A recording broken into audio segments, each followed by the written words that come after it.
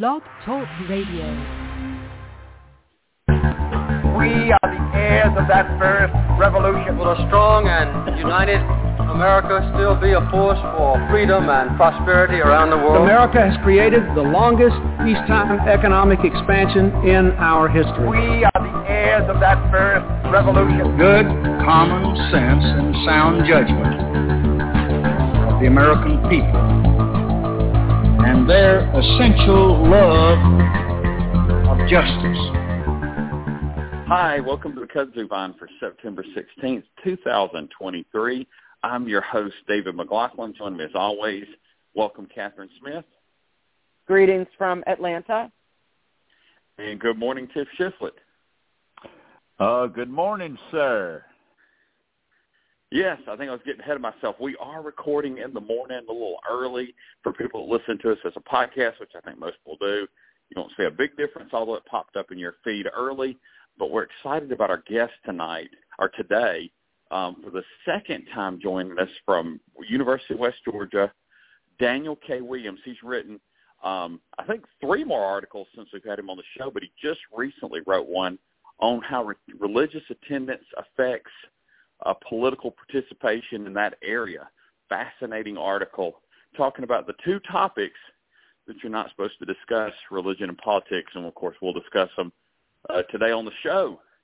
But until then, there's been a lot of political news, really too much to cover. But we're going to start out with the retirement of Mitt Romney. Now, in one of the craziest turns for politics, in 2012, Mitt Romney was the Republican nominee. Democrats were, steadfast against Mitt Romney being elected, wanted to reelect Barack Obama.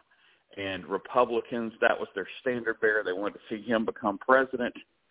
Fast forward 11 years after one term in the Senate from Utah, Mitt Romney is retiring, and Republicans seem to be happy to see him go. And Democrats are the ones that are saying, well, we kind of wish he'd stay another term. Catherine, 11 years ago, do you think we'd be here? No. But, a lot has happened in 11 years with our former president and, all kinds of things. But, the thing about Mitt Romney, even when he was running for president, he had his gaffes and his, I don't agree with him on many things, but he's always been a pretty stand-up guy for lack of a better term. So I can understand why Democrats are disappointed that he won't be running again, because they're going to run some whack job to take his place, and we'll probably successfully achieve that because of the way that the state of the GOP. But I sort of admire him for just being like I can't take this anymore, whatever. Yeah, Tim, Mitt Romney, I kind of assume this is the end of his, elective office political career. He, I guess, was born and raised in Michigan, served as governor of Massachusetts, and then finished his career seemingly as governor of Utah all over the country. How surprised were you that he didn't continue on? This comes as no surprise at all. Yeah. First of all, he's 76 years old. He even mentioned his age as one of the major reasons for his decision. I personally don't think he's leaving because he feels his chances of reelection are almost non-existent. Catherine mentioned some whack job. Well, they're already lining up. The Utah State House Speaker, Brad Wilson's raising money to run against him, and a couple of Trumpsters are already in the race. That should be fun. And then, we've talked about this before. Utah has this funny system that I don't think Romney could survive, guys. You got to run in the primary, but before you do that in Utah, you've got to face the Utah State Republican Party membership in a state convention where they hold a vote to decide if you should even be the nominee. And you can still run, but you're running against a de facto nominee in the primary, and you'd lose. And it was, we're going to lose all the moderates in the Republican Party. I mean, he's one of the last ones. So I'm with Catherine again on that too. I hate to see him go. Yeah, I guess this kind of harkens back to several years ago in Utah when Bob Bennett ran for re-election and lost in that primary system the nomination to Mike Lee, which we know is one of the most right-wing members, most strident, and not even conservative, but just so obstinate and unwilling to work with other folks, members of the Senate. And so you have to wonder, did Mitt Romney see this is going to be just like what happened to Bob Bennett, and why go through this? I think it is. Tim, and I'll tell you this, I didn't even realize he was 76. That really is another thing that kind of shows that age is really just a number. It varies from person to person because Mitt Romney looks so much younger at 76 than Donald Trump or Jim Justice look at 77. And Jim Justice is the odds-on favorite to become a rookie senator if he wins in West Virginia. So age is kind of a weird dynamic there. So yeah, and this is really, I think this is really interesting about Utah. It's funny, like that one area of Utah was Salt Lake City almost elected what might have been the most progressive or moderate, what's probably a better term, moderate member of the Republicans in the House. Had she won, she didn't, but she narrowly lost. It actually said she didn't vote for Donald Trump in 2020. But then as a whole, the state, is elected Mike Lee, is about to turn out Mitt Romney. The state at first said, we really don't like Donald Trump's politics and his personal, the way he goes about things. But now they seem to be settling in and they're accepting of him so much more. Catherine, what do you think this says about Utah and where it's moving from one kind of republicanism to another? I think Utah is sort of up in the air. There's Salt Lake City, which is a little bit more moderate, but then I'm sure I haven't looked at the numbers, but I'm sure the outer parts are much more conservative. So I think it's going to be all about voter turnout and messaging in terms of. I mean, I hesitate to say they're purple, but there's opportunity, but will we be able to take advantage of it? Yeah, Tim, I really think the opportunity in 2016 seemed like it's possible, but since then it really seemed to slip away from us, and this is just another indication. What's your take? Well, I mean, let's understand one thing. First of all, Utah is a pretty Republican state, very reliable. They haven't voted Democratic in the presidential election since, 1964, when like the whole country voted Democratic that year. And another thing you got to be in Utah is, of course, a Mormon, or you're really nothing in politics, to be honest, out there.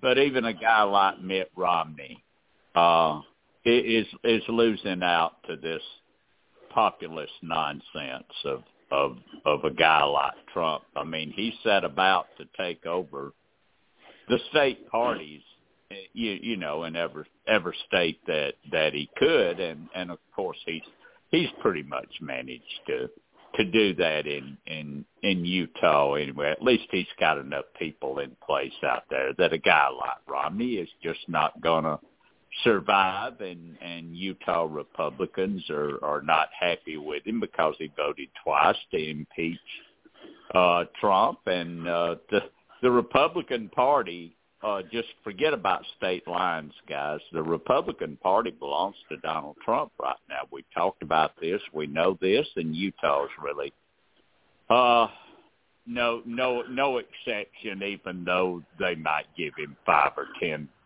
less of the vote. It's still a guy like Romney just ain't going to be able to get elected out there right now. Yeah, and I think, once again, the Senate in Utah, at least, will move a bit to the right on this. 2 more quick things. Let's talk about the future of Mitt Romney. I will actually kind of make my prediction. I think Mitt Romney may end up becoming, that next big Republican that goes on possibly MSNBC, CNN, could even be the big problem for Fox. I kind of doubt that last one. And ends up being like Matthew Dowd, Joe Scarborough, Joe Walsh, so many others that were Republicans and then now speak out against the modern Republican Party, and just becomes a big thorn in their side. Although I do wonder how much impact these folks have and Mitt Romney will have compared to what they might have used to. Catherine, what do you think Mitt Romney does from here? I don't think he'll be super critical of the Republican Party. I think he'll try to be like in that no label kind of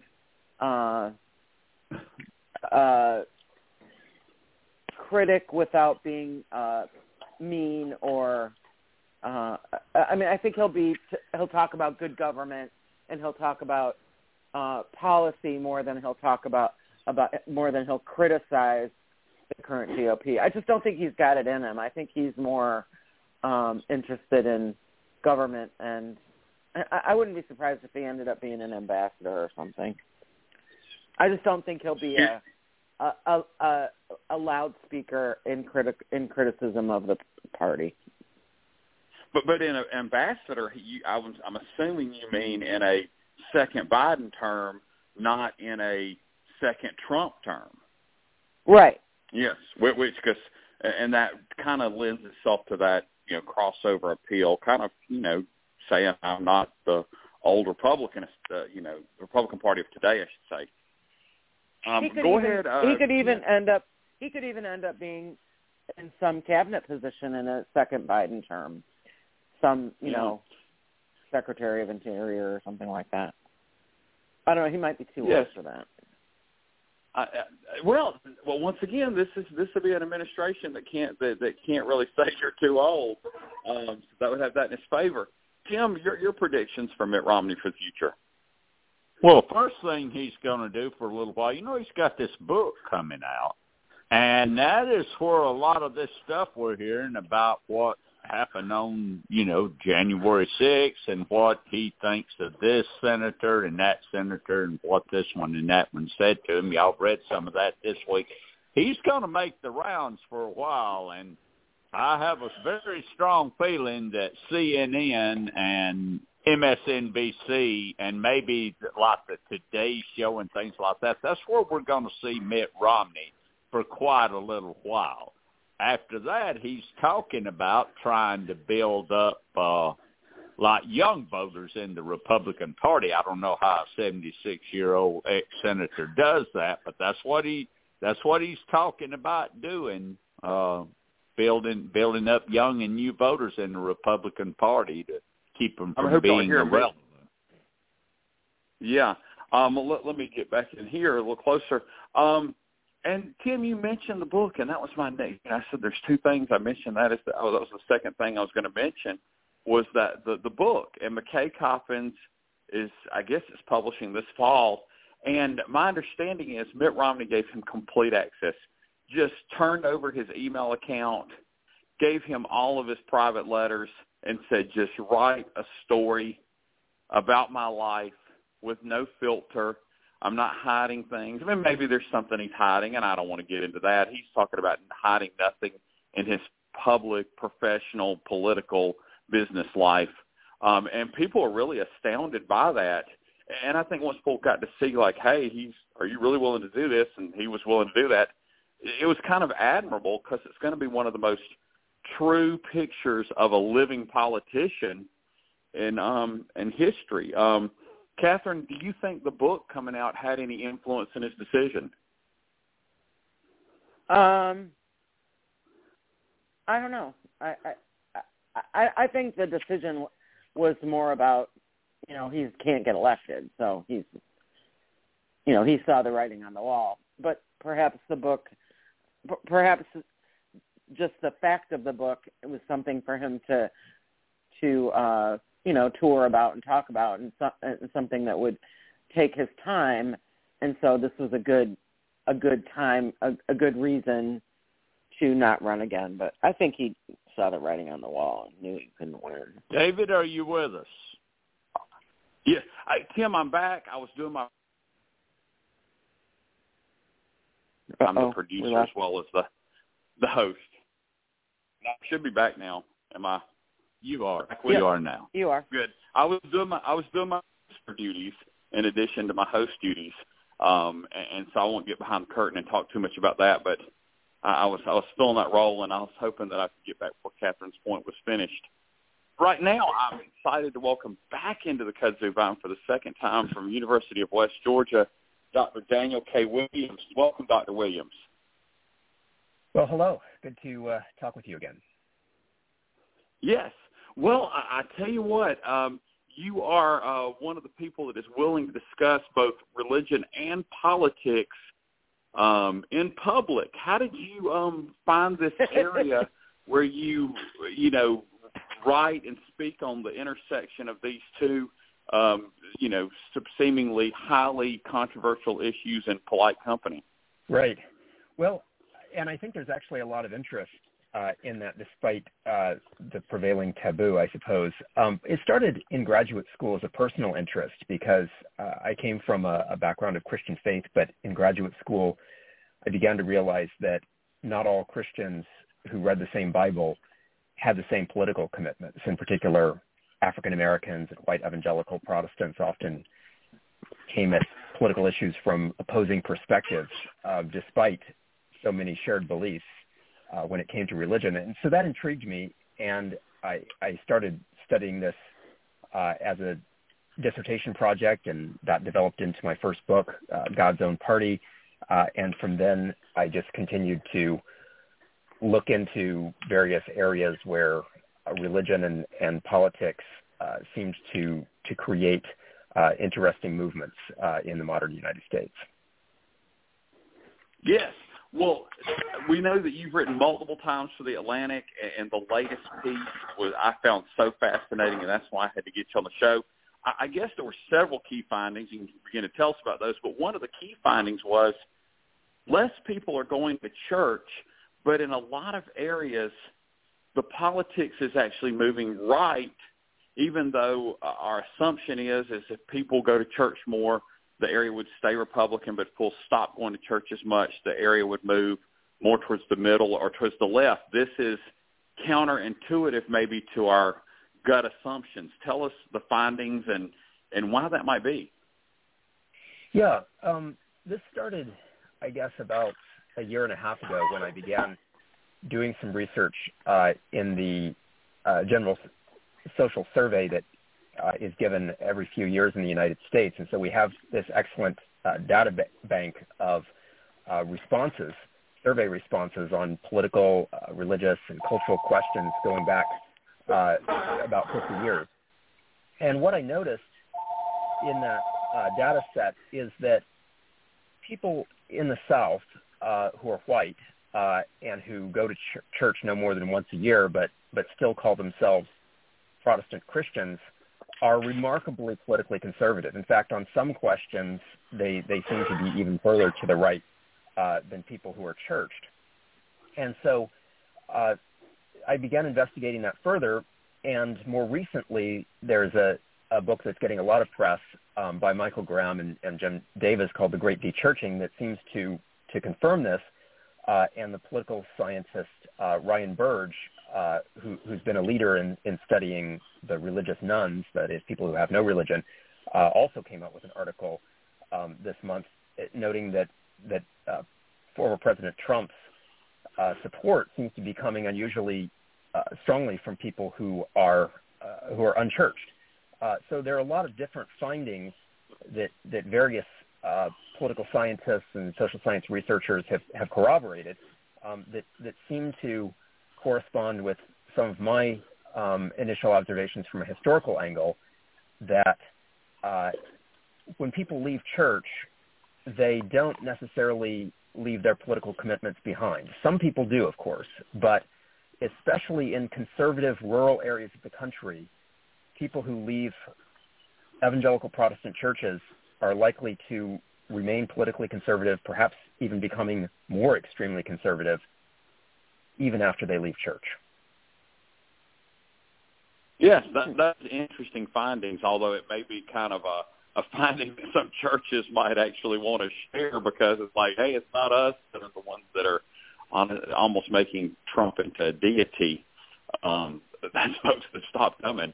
Well, let me ask you kind of the flip side of this, because this is something I don't think is discussed as much.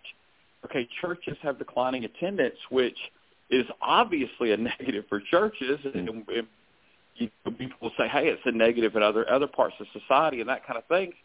But have churches started to look at the political side of things, and some churches say, we really are not that strident in, political conservative beliefs.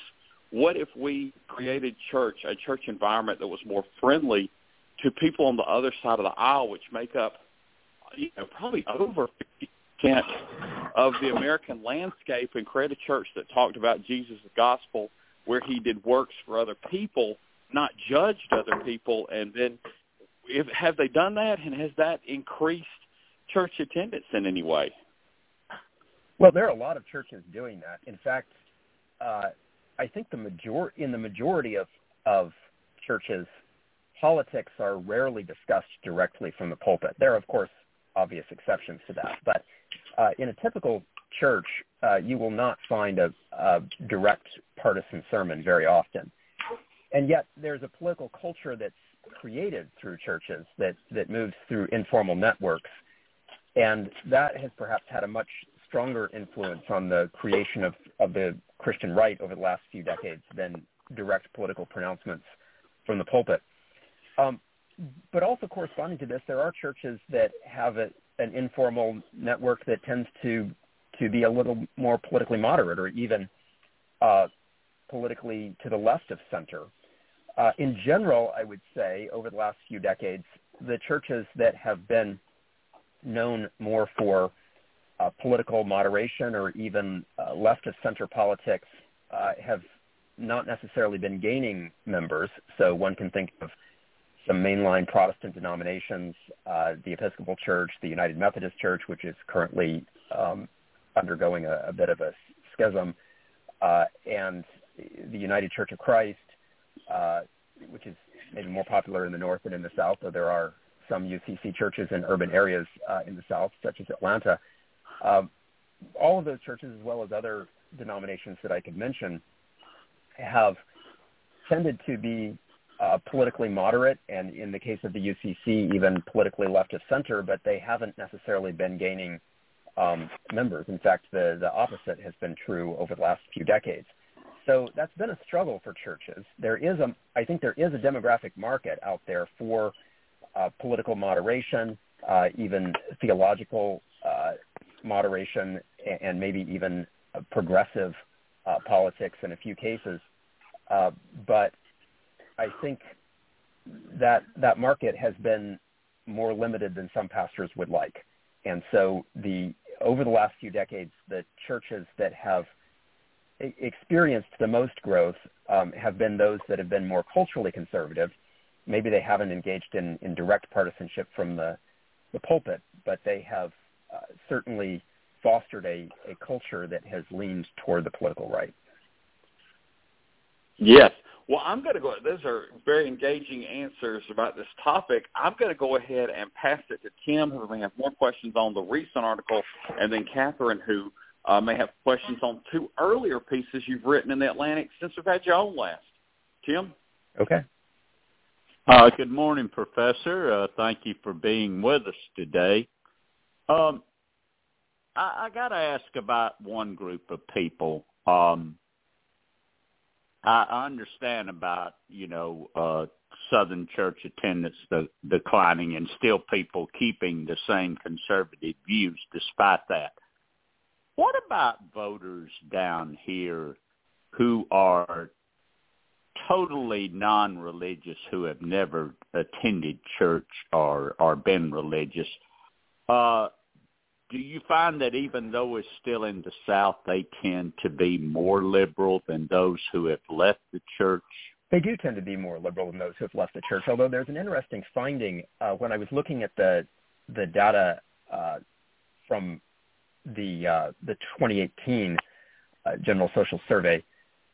I found that most of the people who reported no church attendance or most of the people rather who reported no religious affiliation. So there's a much larger group of people who still claim to be Christian, but who don't go to church. But for those who have truly left Christianity in the sense that they don't even claim to be Christian, they identify as having no religion, they're completely secular.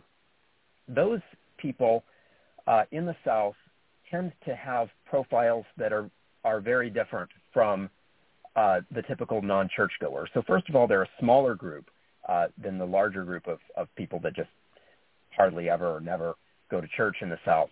But they also are unusually likely not to be originally from the South, and they do tend to be much more politically liberal. So I think the way that I would interpret that finding, and it is a bit of interpretation that goes beyond the data, but the way that I would interpret this finding is that I think, especially in rural areas of the South, there is a general Christian and now politically conservative culture that goes far beyond church and that's able to sustain itself even when people don't go to church. So your typical unchurched person in the rural South, unchurched white Southerner in the rural South, is someone who is not necessarily opposed to Christianity in general, though they may be opposed to institutional Christianity, but their belief system, and the survey data bears this out for most people that still call themselves Christians but don't go to church, their belief system is actually heavily influenced by traditional Christian theology of a sort. They still have a high respect for the Bible. They may not be practicing every precept of Christianity, but there's an association between God and country that continues to push them toward the political right. On the other hand, a smaller group of people who simply leave Christianity altogether are much more likely to go to the political left, but those people are more likely to be in urban areas, and when you start digging into the data, you find that certainly not invariably, but more commonly than one might first suspect, these people have moved around a bit. They're part of an urban professional environment where people perhaps don't remain rooted in their original communities of birth. So I live in a county, a rural county of less than 25,000. That was the traditional old school Democratic county, and went in about 10 years from being a 60-40 Democratic county to an 80-20 Republican county. Is Christian nationalism so strong in counties like this in the South that the rural South is lost to the Democrats for the foreseeable future? I think so. Certainly efforts that politicians have made to try to appeal to the old-style Southern Democrats and bring them into the contemporary Democratic Party have not been very successful.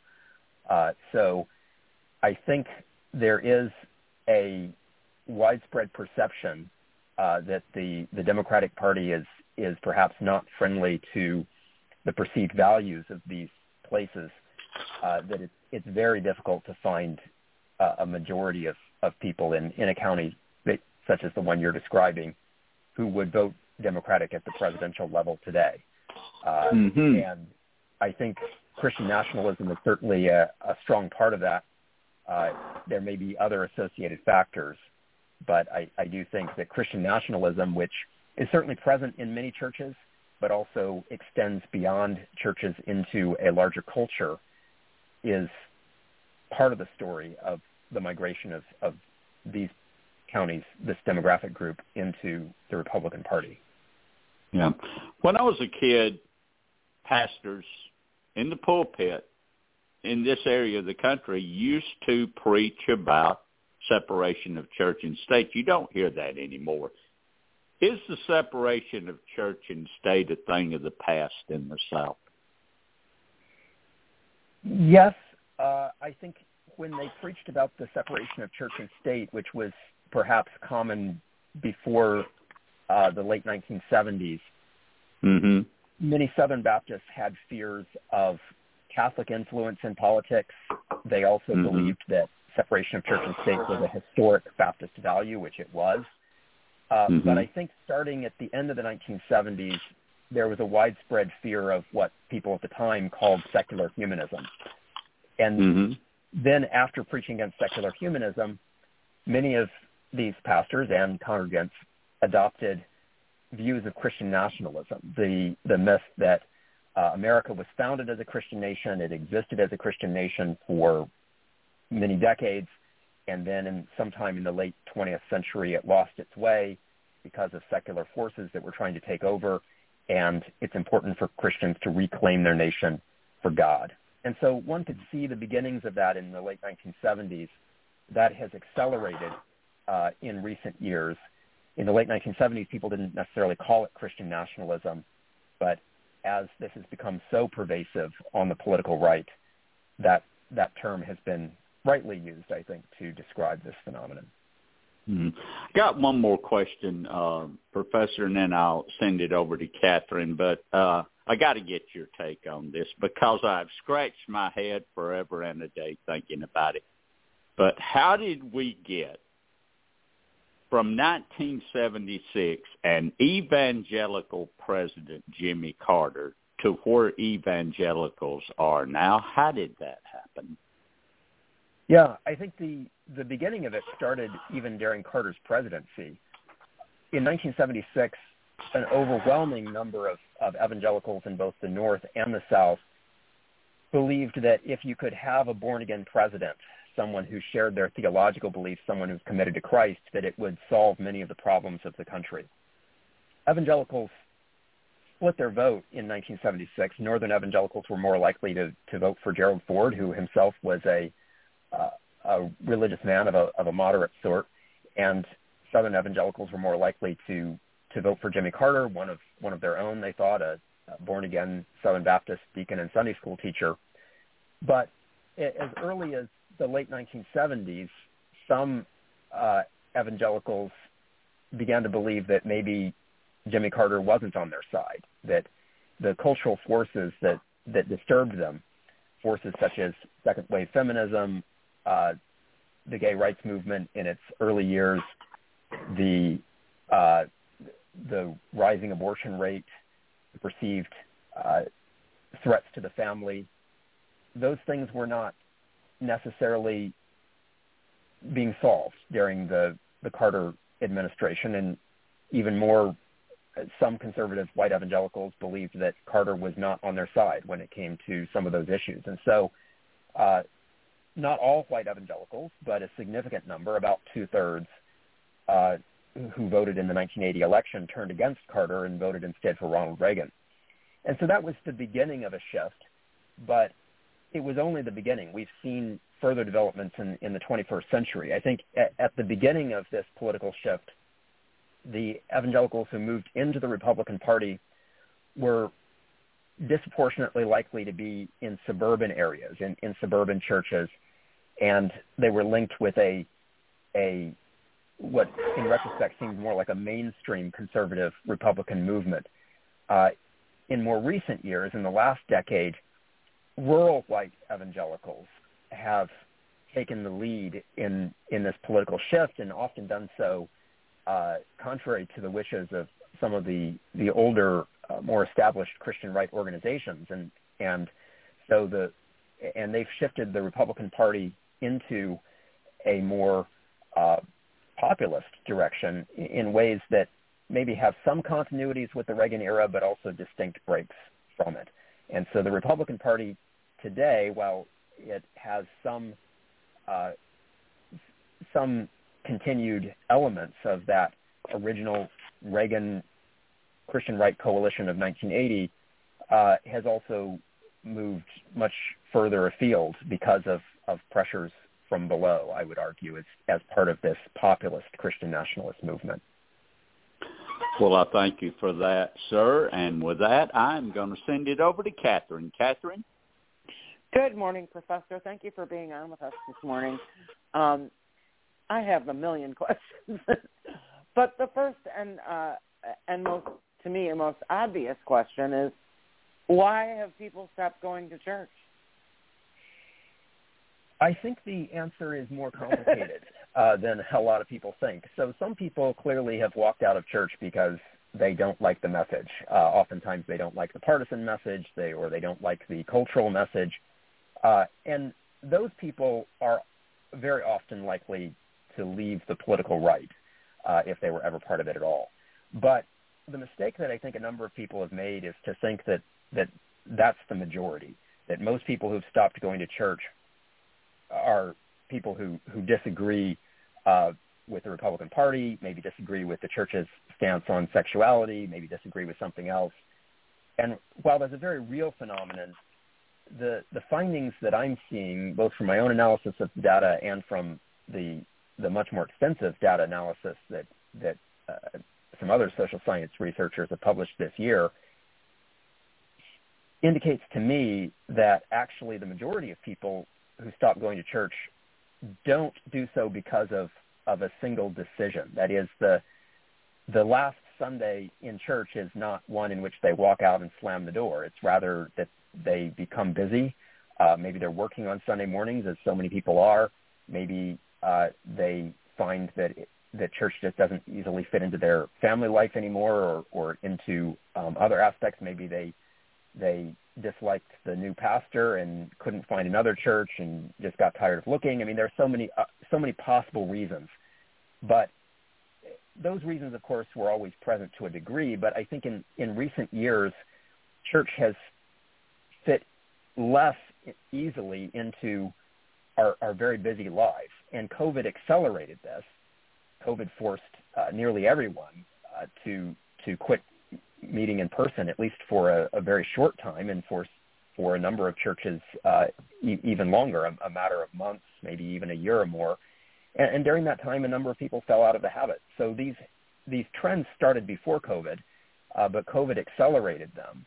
And the collective result is that there are a lot of people who are not necessarily opposed to church, maybe even less opposed to Christianity, but they, for various reasons, are just not in church at the moment. And is this trend, like, over how long has this trend been, happening? The decline in church going. Yeah, I'm just curious because. Go ahead. Yeah, so there was an initial decline in the 1960s. That, of course, predated what we're talking about here. But the highest rate of church attendance in the United States came in 1959, when about 70% of Americans were churchgoers of one sort or another. But that declined in the 1960s. It plateaued in the 1970s and 1980s. It seemed that about 40% of Americans throughout the late 20th century were involved in church. And then the more recent decline seems to have started sometime in the second decade of the 21st century. We could say sometime around 2014. It's hard to say that anything started that year. That just tends to be there was a major Pew Research funded survey of religious observance that took place that year, and so we have a good data point. But there's no reason to suspect that 2014 was a pivotal year. It's just when we happen to measure things, and it does seem that since then we've seen a marked decline in church attendance in the United States. So and we know that church attendance was still quite high in the 1990s. So I think safely we could say that sometime in the early 21st century, well after 9/11, when church attendance was still pretty high in the immediate aftermath of 9/11, but sometime in the early 21st century, we started to see a decline in church attendance, and that seems to have accelerated with COVID. Yeah, I find this really interesting because I feel like something that you said earlier about people moving, I feel like, since probably the late 50s and into the, and forward, people have been more likely, at least this is just my anecdotal, I'm not a data scientist, so even though I might sound like I play one on the radio, I just think that since then we've seen a marked increase in people moving away from their hometowns and moving for jobs or for education or for other reasons. And for me, I mean, personally, I was raised in a Unitarian. I come from a very liberal town, very liberal family. I was raised as a Unitarian, but we attended church regularly and participated in a lot of Unitarian activities and all that. But once I went away to college, I just didn't go anymore. And even when I moved back to my hometown for a while, I didn't attend anymore. And so I feel like that's like probably a key part of this. And I wonder if I'm sure there's tons of research on this, but if this is also like explanation for some of the I don't even know how to say this, people experiencing sort of how am I trying to, well, I can't even put it, it's in my head, but I can't, I just feel like that seems like it's like a disconnection from their roots, and it also, it exacerbates some of their other, it gives them the opportunity to say, well, I'm not going to church anymore. Is this really, are those values that I embraced as a young person still valuable to me now that I'm not attending church? Does this change my outlook? Right. And I just wonder if that's part of it. I think it is. So for decades, social science researchers have noted that people have been likely to not attend church as often during college and during young adulthood, but then return to church once they had children. So that was a phenomenon for the baby boomers, maybe the Gen Xers, where they might have distanced themselves from church for a few years, but then as they were thinking about how do they want to raise their children, they were more likely to return to church.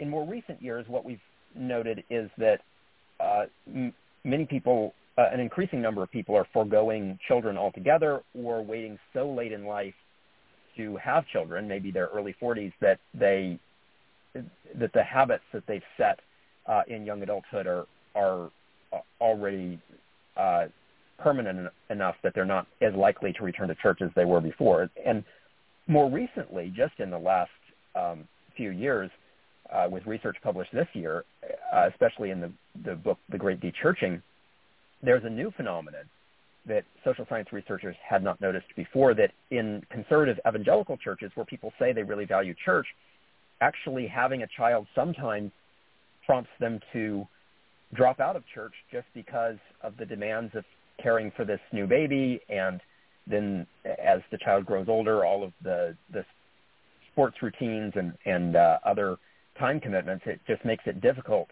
to fit church into the schedule. And that's a very recent phenomenon, but that seems to be happening as well. And so I think, yes, the moves, the transitions in life that people make, as well as the scheduling constraints that people have, all combine to make it perhaps less likely that people will attend church than it was in the 1950s, when church was just an expected part of family life, and most people were having multiple kids and having them fairly early in their marriages. And so I think we're in a new position. But one other thing I wanted to mention, based on your experience, while your experience is very common, there are a lot of people who have left all sorts of churches, but especially liberal churches. What's interesting is that most of those people retain their political commitments. So my guess is, for you and for many other people that you may have known from the Unitarian youth group who are not attending Unitarian churches today, my guess is that they actually retain a lot of their values, that they have not become Trump-supporting right-wing Republicans wanting to... I would say that's true. And instead they actually act as good Unitarians even without going to the Unitarian church. And that's been one of the problems, especially for liberal churches, is that so many people who grow up in that environment, while they appreciate many things about the church from when they were growing up, they don't feel the need for church in their lives today to retain those values, those political commitments. And because the initial wave of de-churching was disproportionately concentrated in liberal churches, we tended to think for a long time that people who left church would become good secular liberals. But what's now happening, especially in the rural South, is that when people leave conservative churches, they also retain those values, at least in the political sphere. But those values are, of course, diametrically opposed to the values of people like yourself who left very different sorts of churches. Huh. That's really interesting. Okay, now I'm going to completely change the subject, and I want to talk about abortions, what no one ever wants to talk about. But how do you think these new, the Dobbs decision, and then all the states that have, come down so hard on access to abortion, particularly in the South, but really across the country, and many, with some exceptions. How do you think that impacts? What are the religious implications of that? And do you think? I've often thought that I've thought about this a lot. I've often thought that once abortion was eliminated, or basically eliminated, not eliminated, but restricted so much that some of these strident Christian anti-abortion people, would sort of drop out of politics because this was their goal. And once they achieved that goal, they no longer were really politically active. They were one-issue voters, and now they've succeeded. Do you think there's any validity to that idea? I think that even for one-issue voters, and that there are a number, according to public opinion polls, it seems like about 10% of the electorate are one-issue voters on the right when it comes to abortion. So certainly not the majority of voters by any stretch, but a sizable contingent. Those voters are not likely to drop out of politics anytime soon because they have not really achieved their goal. Their goal was not overturning Roe v. Wade. That was just a stop along the way. But abortion still remains legal in most parts of the country, not much of the South, and there are, of course, parts of the Midwest, Mountain West, and Great Plains where abortion is illegal. But most people in the United States still live in a state where abortion is legal. And furthermore, because those states always have the majority of abortion providers, the impact on the abortion rate of the states that have made abortion illegal is relatively minimal. Immediately before Dobbs, I did a calculation that indicated that at most, making abortion illegal in the states where abortion was likely to be illegal or restricted would only reduce the abortion rate by about 15% at most, as kind of an upper limit. And that's been true. It's actually been less than 10% of abortions that seem to have been eliminated because of the restrictive abortion laws. So while those laws certainly have made abortion access much more difficult for many people. They have not by any means made abortion impossible made legal abortion impossible to access in the United States. So, from the standpoint of one-issue voters on the right, when it comes to the abortion issue, they still believe that they have a long way to go, and I think they're also living in fear that if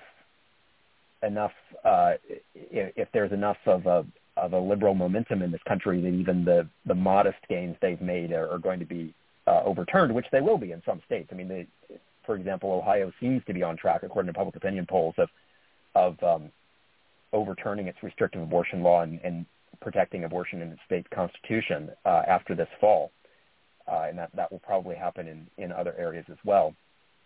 So that's one thing to consider. The other thing to consider, I think, is that the Christian right was always larger than just the abortion issue. There were some people who were sympathetic to the Democratic Party and voted Republican only because of the abortion issue. Some of those were progressive evangelical Protestants. Some of those were Catholics who had always been Democrats. So those voters are out there. They're real, and some of them may well end up voting Democratic if they think that the Republican Party is not any more likely than the Democratic Party to push for abortion restrictions at the national level. And there's a case to be made there. We'll see where the Republican Party goes on the abortion issue, but certainly Donald Trump and some Republicans have suggested that maybe further legislation on abortion is not necessarily needed. But that aside, I think the majority of people in the Christian right were motivated by larger issues of Christian nationalism, larger cultural concerns, and those cultural concerns are very much there. And so at the end of my book, God's Own Party, published in 2010, I made a prediction that I think still applies, which is that as conservative evangelicals become more committed to the Republican Party, they will also become simultaneously more frustrated at their inability to change the cultural direction of this country. They will continue to perceive the cultural direction of this country as moving toward secularism, as moving toward greater acceptance of the sort of things that they oppose, and that in turn will accelerate their political commitments, even as those political commitments seem to be less effective. I think that's been true over the last decade, and I think it will continue to be true for the foreseeable future. Oh, that's really interesting. I have to think on that for a bit. Well, thank you very much. This is a really interesting conversation this morning, and I really appreciate your insight, and I pass it now to David for final questions. Thanks so much. Welcome. Yes. Well, Dr. Williams, we thank you for joining us. Sorry if we went a little longer than anticipated, but it's your fault for being so interesting and informative. So before you leave our listeners, though, go ahead and tell them where we can find more of your readings. We know about the Atlantic, but there's probably lots of other places, including social media. Yeah. People can find me on Twitter. I regularly write for Christianity Today, Anxious Bench, Patheos, Current Magazine. But I also have some books that you briefly mentioned: God's Own Party, The Making of the Christian Right, Defenders of the Unborn, The Election of the Evangelical, Politics of the Cross. So yes, readers who want to read more of my work can certainly find it. Excellent. Well, we appreciate you coming on the show this morning. Thank you so much. Thank you, sir. Thanks. Yes, that was Dr. Daniel K. Williams of University of West Georgia, one of our experts on religion and politics. Always great to have him on the show, especially when he writes a new piece that gets so much attention like the latest one did in the Atlantic. But we got just a few more minutes because we're going to try to, keep this thing about an hour. So we're going to start a topic that we're not going to finish, but it's okay because we know this topic may not be finished for quite a while. And that would be y'all already know what I'm talking about. Kevin McCarthy, we knew that his hold on the speakership was quite tenuous. And he had plugged along for goodness, almost most of this year without too much drama. But now that the budget negotiations are coming to a head, Matt Gaetz, shocker that he's the one that wanted to be the proverbial problem in the punch bowl, he steps up and wants to have a vote on removing Kevin McCarthy. Apparently at this point he doesn't have as much support as he needs, but it looks like he could be gaining that when other folks get back from Colorado and get thrown out of Beetlejuice. And then they pick up steam as we get closer to those budget negotiations, which is a whole other problem. I thought Representative Anastasia Cortez put the problem quite well in her tweet. I won't try to read that or paraphrase that here or look it up, but she kind of put all the, the problem into, I guess, now 280 characters. X gives you, or Twitter. Tim, what is your thoughts on the conundrum that Kevin McCarthy's facing in the near future? Well, the very short version of it is something that everyone would understand, and that is he made his bed with this bunch, and now he has to lay in it and deal with them. But this started back in May, when they got mad at him because he made a deal with the White House about the debt. And now they're just stomping their feet down. They're saying cut $120 billion from the budget, or we're not going to pass any budget. And over on the other side, in the Senate, they're going ahead and passing spending bills, waiting on the House who has to do the appropriations to get going. And so we're coming to the House needing to pass the spending bill, and it's coming up in a hurry or the government may shut down on October the 1st. And instead of doing that, here we are talking about impeaching the president, and we got Matt Gaetz and guys and some of his ilk talking about the old motion to vacate, which would bring a vote to the full House on keeping or removing the Speaker. And, of course, as we know, that brought a profanity-laced tirade from the Speaker in a meeting with his caucus. All of this is happening in a hurry. And he's saying, he's putting his foot down, saying they're going to stay in session until they pass the spending bill. So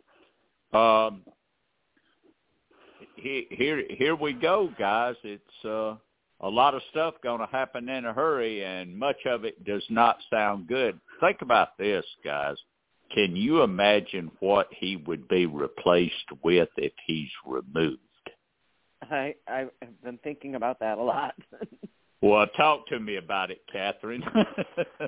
I can't even imagine how – I can't even imagine. And it's just so it's just so disappointing, right, to see these people, these Republicans, focusing on these relatively unimportant matters, while the budget is in the we're hanging on passing a budget, and then all the other things that we need to think about that we haven't even considered, whether it's healthcare, climate change, or criminal justice reform. I mean, there's so many things that our government needs to be addressing, and we're bickering among they're bickering among themselves about these things. It's just very disappointing, and it's no wonder that people get frustrated with government and feel like their votes don't matter when this is the state that we're in. It's very discouraging to me. Mm-hmm. Yes, and we've started off the show talking about Utah politics, and there's a Utah angle in this. Apparently one of the, people that's more of an ardent supporter of Kevin McCarthy, a representative from Utah, he is resigning the House. They'll spill his election in November, but in that, roughly I guess he might not even be, then sworn. That person might not be sworn in, that person's replacement right off, and so there's going to be like a 2+ month window where he's another vote down, and I just don't know what will happen. I could see a situation where if they vacate him, we may go without a speaker for a period of days, if not longer, because you got to remember there's a set of folks like Mike Gallagher from New York and others on, middle end, I guess we'll call it, middle end of the Republican caucus that either A, just wouldn't agree with what their replacement would be, or B, knows that person would create an environment in which they can't be reelected. And so you may lose votes there that people won't vote to replace with some outlandish figure. Let's just say Matt Gaetz, because I'm sure that's his dream scenario is he gets to take over. But so I don't know what the fix is going to be for them. And I am kind of interested in one of his most ardent supporters who's actually politically much more with the ilk of his detractors, Marjorie Taylor Greene from Georgia. I wonder if she's going to come out and make any kind of statement, because to me, this is kind of a lose-lose for her, because she fits ideologically with Gaetz and Boebert and some of those other folks, but then she's decided she wants to support Kevin McCarthy. And then I guess even more important, is Donald Trump going to weigh in on this matter, or the other presidential candidates? And so all of this may flesh itself out during the week. And I have a feeling we'll talk about this topic very possibly next week, and maybe talking about this topic off and on for the rest of 2023. But until next week, when we have Lowell Feld from Virginia coming back on to talk about the Virginia elections, it's been the Kudzu Vine. Good day, everybody. Good morning, folks.